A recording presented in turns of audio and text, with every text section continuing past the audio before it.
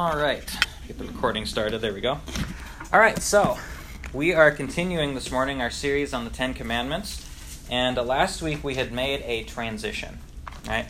We made a transition between the commandments that specifically have to do with how we love and worship God into now the commandments that have more to do with how we love and treat each other. So how we love God through how we treat each other is essentially the transition we made. And that transition begins with the fifth commandment, which is found in Exodus chapter 20, and you can turn there if you'd like. Exodus chapter 20, verse 12. And the commandment is this: honor your father and your mother, that your days may be long in the land that the Lord your God is giving you. And we started looking at this commandment last week. And we did a couple of things. The first thing we did was we sort of broke down the verse. Right? And we looked at the words, honor your father and your mother. And you remember, if you were here, and if you have a good memory, you'll remember that I had pointed out the word honor there in the commandment. It says to honor your father and mother. That word honor in the Hebrew literally means to make heavy. Right? You remember that? And to make heavy, that expression comes from the fact that ancient people, when they would honor somebody, particularly a king or royalty or someone like that, they would literally adorn this person with gold and silver and jewels and that sort of thing, making them physically heavy. And that was a sign of honor, because that was a sign that says that that person who was giving the gold and the silver to this king was pledging their obedience and their allegiance and their respect and their praise to this person. And so the expression make heavy came from that. And so that's what we're seeing here in this passage. Make heavy your father and mother. In other words, adorn them with your respect and your praise and your obedience and your allegiance. That's the command here. And then we also looked at the fact that father and mother is not just talking about father and mother. Right? In other words, this commandment doesn't just apply to children. It's not only about children respecting parents or obeying the commands of a parent or something. But there's a bigger principle behind the commandment, and that is that father and mother are standing in for anyone in authority over you. So the principle the commandment is teaching is honor anyone in authority over you. You remember how we talked about that last week? And that is what the commandment is teaching. And so then what we did, which is I reproduced our chart that we had drawn up last week together. And this chart here comes essentially from the Westminster Larger Catechism. But the chart's not there, but the teaching behind the chart is there. And what the Catechism does is it divides these authorities that we're supposed to honor into three different categories, right? The family, the church, and society. And then it identifies different kinds of relationships that we have within those spheres. So these are the different kinds of relationships where we find ourselves as the inferior in authority, where we find ourselves as the superior in authority, and where we find ourselves as equals. Because you remember, all of us are all three of these at the same time, but in different relationships. Right? I might be a parent. If I'm a parent, then I find myself in the superior category in relation to my child. But if I'm a citizen, then I find myself at the same time as an inferior in authority with relation to the government. So the Catechism really does a good job, I think, of breaking these things down. And then what we did last week after we looked at the commandment itself in Exodus 20 is we sort of took a look at this relationship, say, for example, between a child and a parent, and we said, what does it mean in a very practical, applicable sense to honor a parent if you're a child, or to honor the government if you're a citizen? Or if you're a parent, how do you then treat the child? What's the implicit things that a parent is supposed to do to a child in this commandment? And so we looked then last week at the positive things about the fifth commandment, the positive injunctions, the things we're encouraged to do, what we're supposed to do. And now what we're going to do this week is we're going to do a couple of things. Firstly, this week, we're going to look at the negative injunctions of the fifth commandment. The negative injunctions. So what is the commandment forbidding? So it's the opposite of last week. Last week we were looking at what it encouraged. This week we're looking at what it forbids. And then, after that, I want to look at what I'm going to call a special issue with the commandment. Because when we study these commandments, and we'll find more of these special issues as we continue, sometimes you find yourself in maybe a difficult ethical situation where it can seem tricky on how to apply the commandment in the situation. So, for example, if we're studying the ninth commandment, you shall not bear false witness against your neighbor. Well, what if you are in World War II and a Nazi shows up at the door and wants to know if you're hiding Jews in the attic, and you are hiding Jews in the attic? Do you bear false witness then? Do you not? You see how that's a special issue with how you apply the commandment in the situation? That's what I'm calling special issues. Okay, and every commandment is going to have some. And so we're going to look at one of those special issues that relates to the fifth commandment this morning after we get done with the negative commands, what the commandment forbids. Whoops. And then we're going to look at the promise that's in this commandment. It's one of the only, I think it's the only commandment that has a promise attached to it. And then we'll end on that promise. Okay. Well, that was a long introduction. Longer introduction than I normally do, but I think it's good to do a little bit of review and then talk about what we're going to do. So let's look at the things that this commandment forbids. The things that the fifth commandment forbids when it says to honor father and mother, or to honor anyone in authority over us. And we're going to look first at this section over here, these relationships. If we are the inferior, what is the commandment forbidding us from doing in this position? So if we're the child, if we're the wife, if we're the church member, if we're the citizen, if we're the employee, what are we forbidden to do?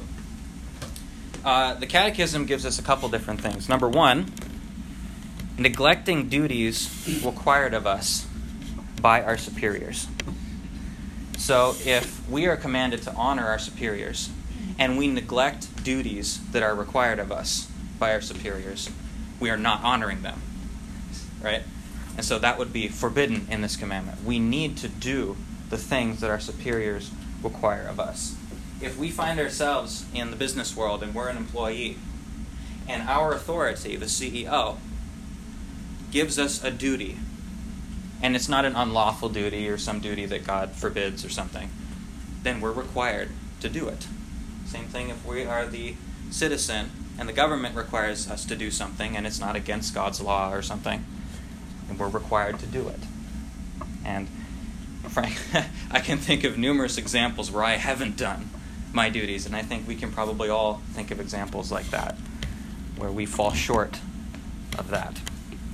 Number two, envy, contempt against superiors. Envy or contempt against superiors. That's all too easy to do too, isn't it? I can think of examples where I've envied the authority of some other person. I wanted that authority for myself. I'm envying that person's position. Or I, in envying, can develop contempt for that person and harbor that contempt in my heart. I don't know if you've done that before. I imagine all of us have at times. But that is forbidden in this commandment, because when we do that, when we harbor envy, when we harbor contempt, that's not honoring. That's not pledging allegiance. That's not pledging respect. That is not giving praise. That is forbidden in the commandment. And then thirdly, cursing or mocking that brings shame on superiors, both to themselves and to their government. So this has to do with, in the idea of honoring, with the positive command is to praise those in authority, to compliment them, to tell them that they're doing a good job. Right? We don't speak poorly of them. We speak well of them. And then the opposite of that, then, if that's true, what's forbidden? Well, we don't speak badly about them. We don't slander them. We don't mock them. That's not honoring. And we could come up with a bunch of examples about how that applies in these relationships, but one of the most glaring ones that I've seen is when it relates to citizens in the government. Because government officials, probably out of anybody in the world really, gets the most mocking and slander and cursing out of anybody else, any other kind of authoritative figure, other than maybe Jesus. And we should not be involved in that as Christians. And just frankly, because that's forbidden in this commandment. We're to honor our authorities. We're not to speak poorly of them. I don't care who's president, at what time, we don't speak poorly of him. All right? So no cursing or mocking that brings shame on superiors, both to themselves, that is, to their own person, to them as an individual, or brings shame to their government. That's so. The mouth is a powerful thing, isn't it?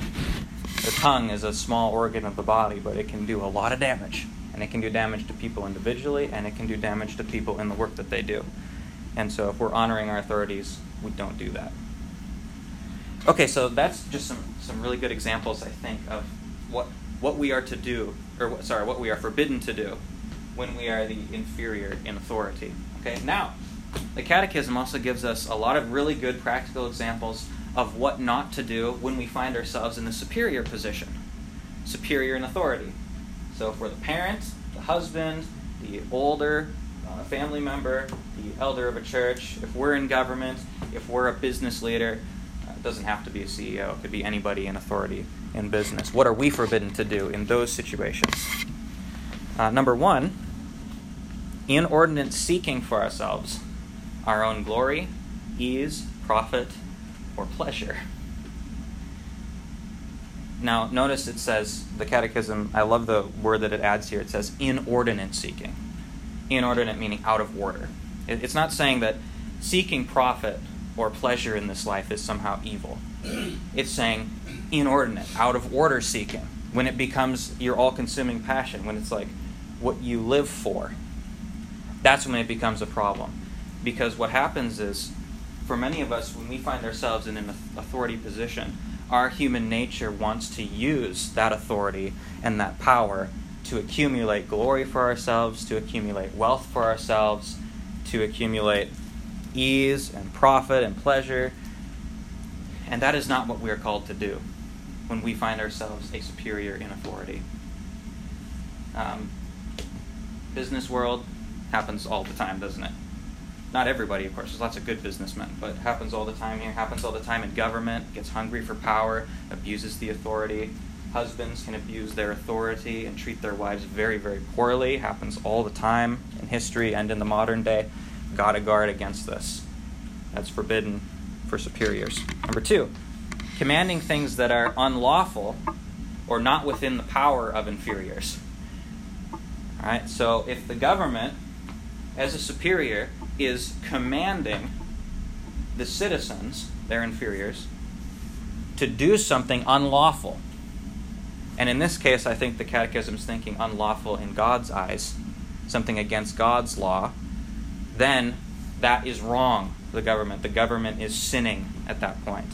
If the parents, the husband, the older, whatever, the elder of a church is commanding the inferiors to do something against God's law, that is sin. And they are not to do that. God's authority that he gives to superiors does not entitle the superiors to act outside of what God has commanded them to do too. 3, counseling, encouraging, or favoring inferiors toward evil. This is why James, the Apostle James, says that teachers will be judged with a higher standard. And that's because teachers have an incredible authority to steer people into evil. Anyone in authority, government, business leaders, elders of a church, pastor of a church, husbands, parents, all of those people can steer the people who are honoring them into evil so easily. And they're forbidden from doing that in this commandment. Counseling, encouraging, or favoring inferiors toward evil. It happens a lot. 4. Leaving inferiors to wrong, temptation, and danger. And this kind of goes hand in hand with the other one. Because people in authority, in biblical terms, all of them are seen as pastors. Now, when I say pastor, I don't necessarily mean the technical church office of pastor. I'm talking about just the Latin word pastor. It means shepherd. And all authority figures in the Bible are seen as shepherds. Kings are seen as shepherds. government leaders are seen as shepherds. And that's because people in authority have a responsibility before God to guard their flock, to keep them safe from spiritual and physical harm, and not to leave them to wrong or temptation or danger. They're not to leave them, they need to maintain their authority over them in a good sense. That's something we talked about last week, right? If we're given authority by God, we don't abandon the authority. We don't run away from it. We don't hide among the baggage like Saul did. We need to embrace the authority and use it the way God wants us to. And he wants us as authority figures to be shepherds of our flock, however big or small it may be. And then the last one here. Superiors are forbidden from dishonoring themselves in any way by bad behavior, thereby lessening their own authority. This goes with what we talked about last week on the positive side, and what I just said a moment ago, that authority figures should not run from their authority, because it's given to them by God, and they're to use it well. But one of the worst things that a leader can do, whether in the business world or in the church or in the family or anything, is to dishonor himself by sinning grievously and causing himself to lose that honor that God gave to him and that God commands his inferiors to give to him. It happens a lot, doesn't it? It's not a weird thing to hear about church leaders who you suddenly find out, they were involved in a crazy amount of sin behind the scenes. This is a perfect example of what they're not supposed to do. They dishonored themselves by bad behavior, and they lost their authority for that. It's a really sad situation, but that's what's forbidden in this commandment. Right? Don't dishonor ourselves. That's why, for those of us in authority positions in any of these relationships, we need to guard ourselves with the Word and pray that God keeps us safe so we don't dishonor ourselves. Okay, so that is a lot of good practical application if we find ourselves in this category in a particular relationship. And then just really quickly, we've also, the Catechism also identifies equal relationships, where there isn't a superior or inferior, you're both the same. And that would be a child to a child, that would be elder to elder, church member to church member, citizen to citizen, employee to employee. There's no hierarchy there. They're the same. And these 4 applications the Catechism gives, I think, are really good because they actually all tie together. So I'm just going to read them for you and then summarize them. Undervaluing worth, envying others' gifts, grieving at the advancement or prosperity of another, and 4, usurping preeminence over one another. Now, what you'll notice in all of these applications here is that I think the Westminster Divines recognize something really important about human nature, and that is we don't like to be equals. We envy people who have more power than we do. And when we find ourselves in a situation where we are equals, a church member to a church member or a child to a child or something, we have, by human nature, a tendency to want to figure out how we can get power over the other person. And that's why the fourth application point here is usurping preeminence over another. That is, trying to steal authority that's not yours, trying to create an authority for yourself that puts you in a position where you have authority over the other person when you're not supposed to. And this is really, really subtle. Okay? And I've got a lot of experience with someone who was incredibly good at doing this, and I didn't even realize they were doing this until years later. There was a woman in my home church that was profoundly, I don't want to say wise because it was a bad kind of wise. What do you call that? Clever or shrewd or something? With her tongue. She was, you could call her the gossip queen. And she was so powerful with her words and her ability to convince people of things and to gain power through that she had the entire church afraid of her the board of elders was afraid of her, and they would not do anything to upset her because she was so powerful. She could cause people to leave the church and to cause all kinds of problems. All right? It was a crazy situation, and that is a perfect example of an equal trying to gain preeminence and trying to gain authority that's not rightfully hers. And we don't want to do that, right? Because it's shrewd. It can happen under the table. You don't know what's going on. Kind of like blackmail. Blackmail? Yeah, sort of. Yeah, a citizen trying to gain preeminence over a government official with blackmail. So that would be, well, that wouldn't really be an equal situation. That would be a sin of being inferior, I guess. But yeah, it's kind of along the same lines there.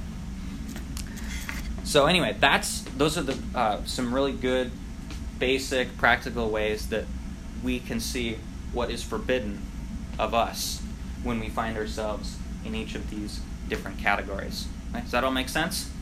Okay, good. Okay, now what I want to do is look at a special issue of this commandment. Right, we've looked at the positive injunctions, we've looked at the negative injunctions. Now we've got a special issue. And this actually came up last week, prematurely, but that was good because you guys were thinking. And this question is one that's rocked a lot of theological minds over the years, and there may even be different opinions in this room.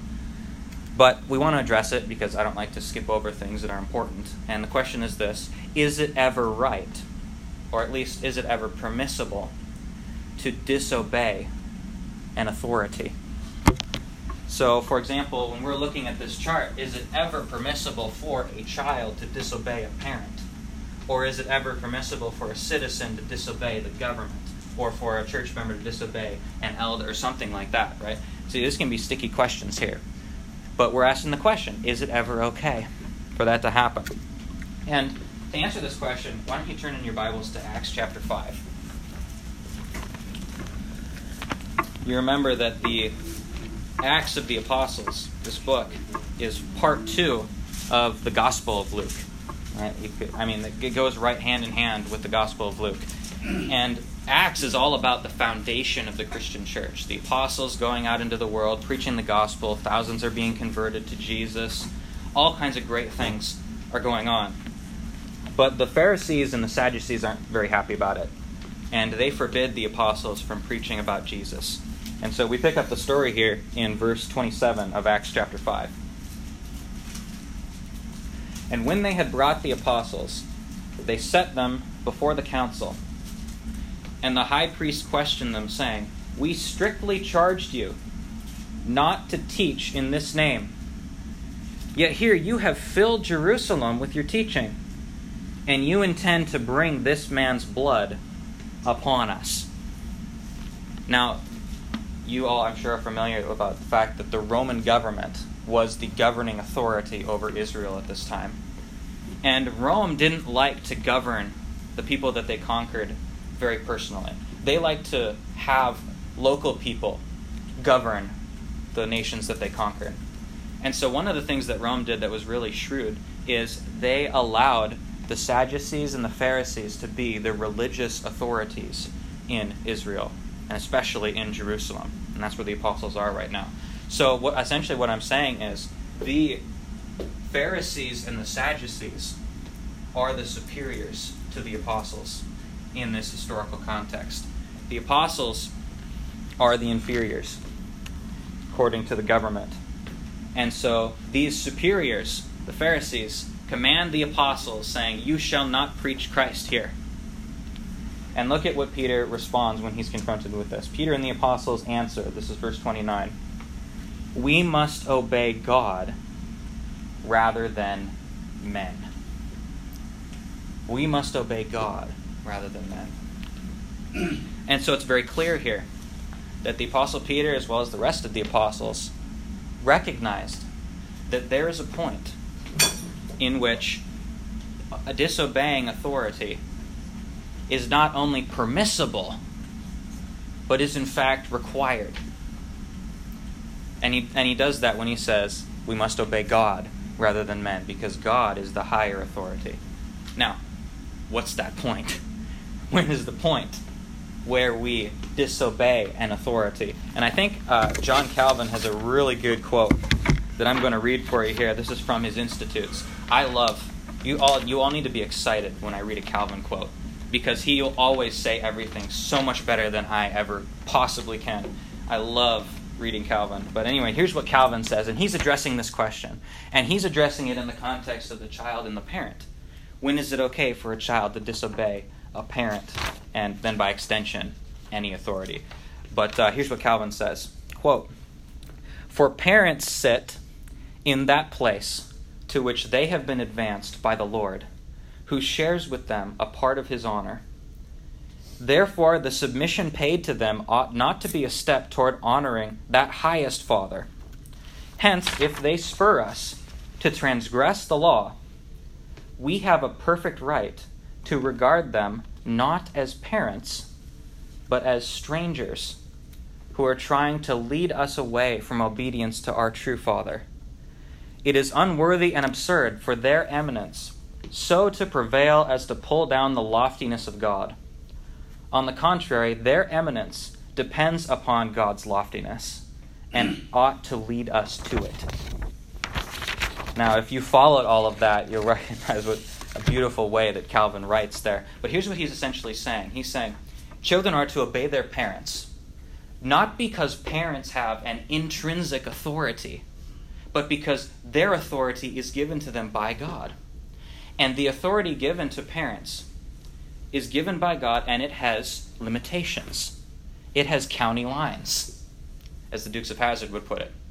And those county lines, if they are transgressed, if the boundaries of authority that God has given to an authority are gone over, if the authority acts outside of their jurisdiction, then they're not a legitimate authority anymore. The commands that they're giving are not legitimate commands that we ought to follow. And so Calvin says when the parents transgress these boundaries, they cease to be parents. And actually they become strangers who are leading us away from our true parent. And you see a very clever way that he's writing there. But that's the issue right there. When an authority figure, be it a parent, a husband, an elder, government, business leader, whoever it may be, when they issue a command that is outside of their jurisdiction, that is grounds for not only permissible disobedience, but required disobedience, particularly when that command is a violation of one of God's laws. Then you know for sure that it is outside their jurisdiction. And so, if the government, say for example, just to make this really practical, were to show up one day at Pearl Presbyterian Church and to require that Pastor Adam marry homosexuals if they come to him and ask to be married, and he can't refuse them, and that's somehow a new legislation.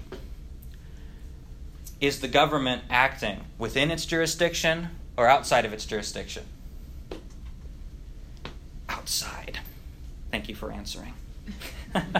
Outside of its jurisdiction, right? Because they have transgressed a boundary that God has placed. That boundary being that homosexuality is an abomination, according to Leviticus, right? So they've transgressed a law of God.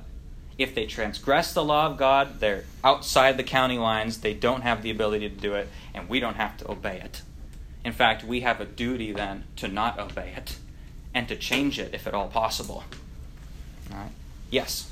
But we do have to be willing to accept the consequences. Absolutely. We have to be willing to accept the consequences.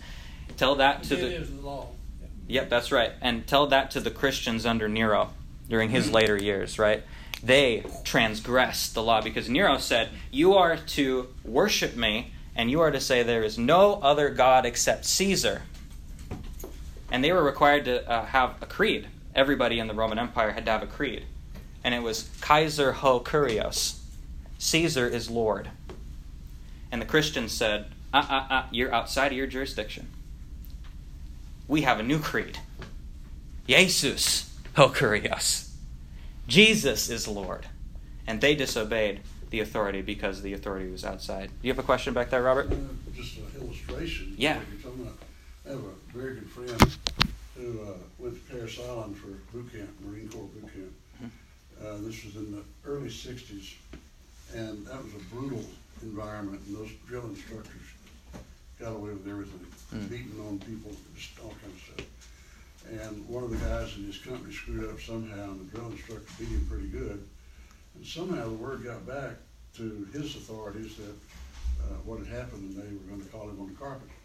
So my friend, when he found out what was happening, went to the DI in his office privately. He said, "I will not lie for you. I'll take the consequences, but I'm not going to lie for you." And you have no idea, if you haven't been there, what an unbelievably terrible thing that was for him to have to do.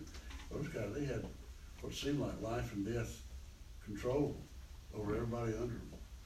He said, "I won't lie for you." And as a result, two things came from that. One was they found something else for him to do that day, so he didn't have to testify. They found some stupid detail in him moving a bucket of sand from here to there or something. The other thing is they were apparently so impressed with him and the way he did other things that he was offered OCS right out of boot camp. Ooh. He didn't take it, but it was offered to him. I think they realized, even those guys realized, this guy's got something special. Mm-hmm. Yeah. Thank you for sharing that. Yeah, that's a good example. So, one other point that I want to make just along these lines is that I'm trying to explain how this commandment applies in a certain ethical situation. Right? How does the commandment, honor authorities, apply in a situation when authority is against God's law? And what I want to assert for you, and you kind of already know this, but I'm going to say it anyway, the commandment does not apply to an authority that is operating against God's commands. So when we disobey the government, when they are doing some, unbiblical law or whoever else, we're not breaking the commandment. We're not taking an exception to the commandment. It simply doesn't apply in these situations. So that's a really important distinction that I think is good for us to recognize. We never break this commandment. We always follow it. But it simply doesn't apply to unbiblical authorities. And Peter and the apostles, I think, show us that really well in Acts 5. Okay, the last thing I want to do this morning, go back to Exodus 20, if you will. We want to look at that second part of the commandment. This is, again, verse 12 of Exodus 20. We see the first part, which says, honor your father and your mother. And in my Bible, the ESV, comma, and then there's a whole nother part of this commandment, a whole nother chunk that sometimes is overlooked and forgotten. And I wanted to make sure we had time to look at this because it's so important and good. We got a few minutes to look at it. Honor your father and your mother, comma, that your days may be long in the land that the Lord your God is giving you. Now notice the word there that shows up after the comma, at least in the ESV. It says, honor your father and mother, that your days. And you know what that's called in the Hebrew construction? It's called a result clause. And you know why it's called a result clause? Because it's a clause that tells a result. So, grammar is really easy. But it's not therefore. Yeah, right. It's kind of the same. Yeah, right. So we've got a result clause here. It's telling us a result. What's going to happen if you honor your father and mother? Or, in other words, if you honor your authorities? Here's what happens. Your days may be long in the land that the Lord your God is giving you. Now, in the context of ancient Israel, this was a promise for a long life in the land of Canaan. Right? In the land that the Lord your God is giving you. That's the land of Canaan, of course. But there's a principle behind this that the Catechism recognizes, and it applies it to our lives in the modern world like this.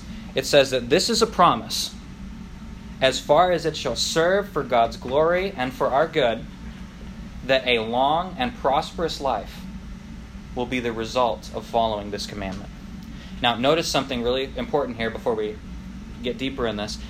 Notice the Catechism adds the phrase, insofar as it shall serve for God's glory, and you're good. So in other words, if it's God's will.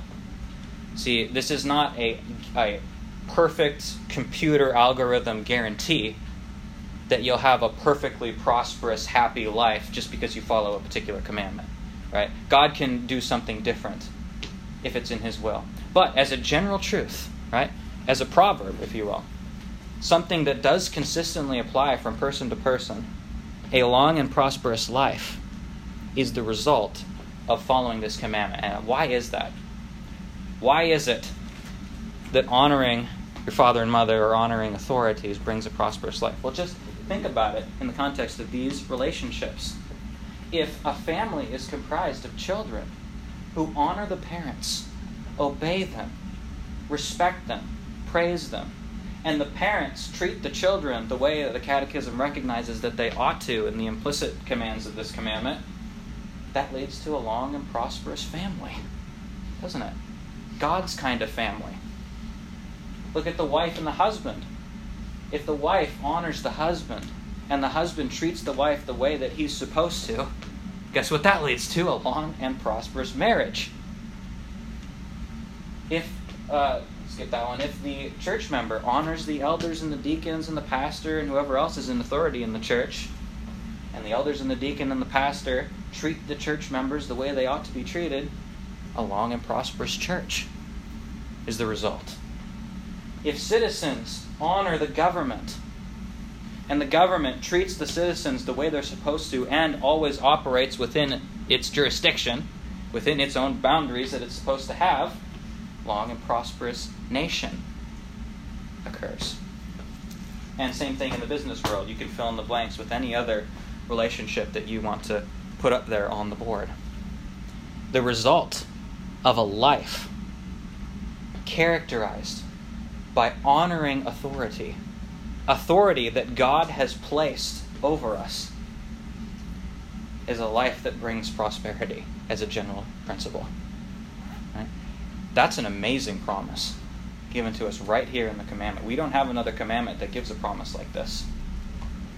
But what this commandment is doing, and it kicks off the whole set of commandments all about how we treat each other, it establishes for us God's hierarchy, if you will. The way that God wants us to relate to people with more authority, with less authority, or with equal authority. And when we relate to them the way that this commandment commands us to do, God's blessing comes. Again, this is not prosperity gospel, right? It says if the Catechism says if it is God's will for this to happen, he can do something different as an exception if he wants to. But nevertheless, we need to recognize there's a promise here. And we thank God for that promise.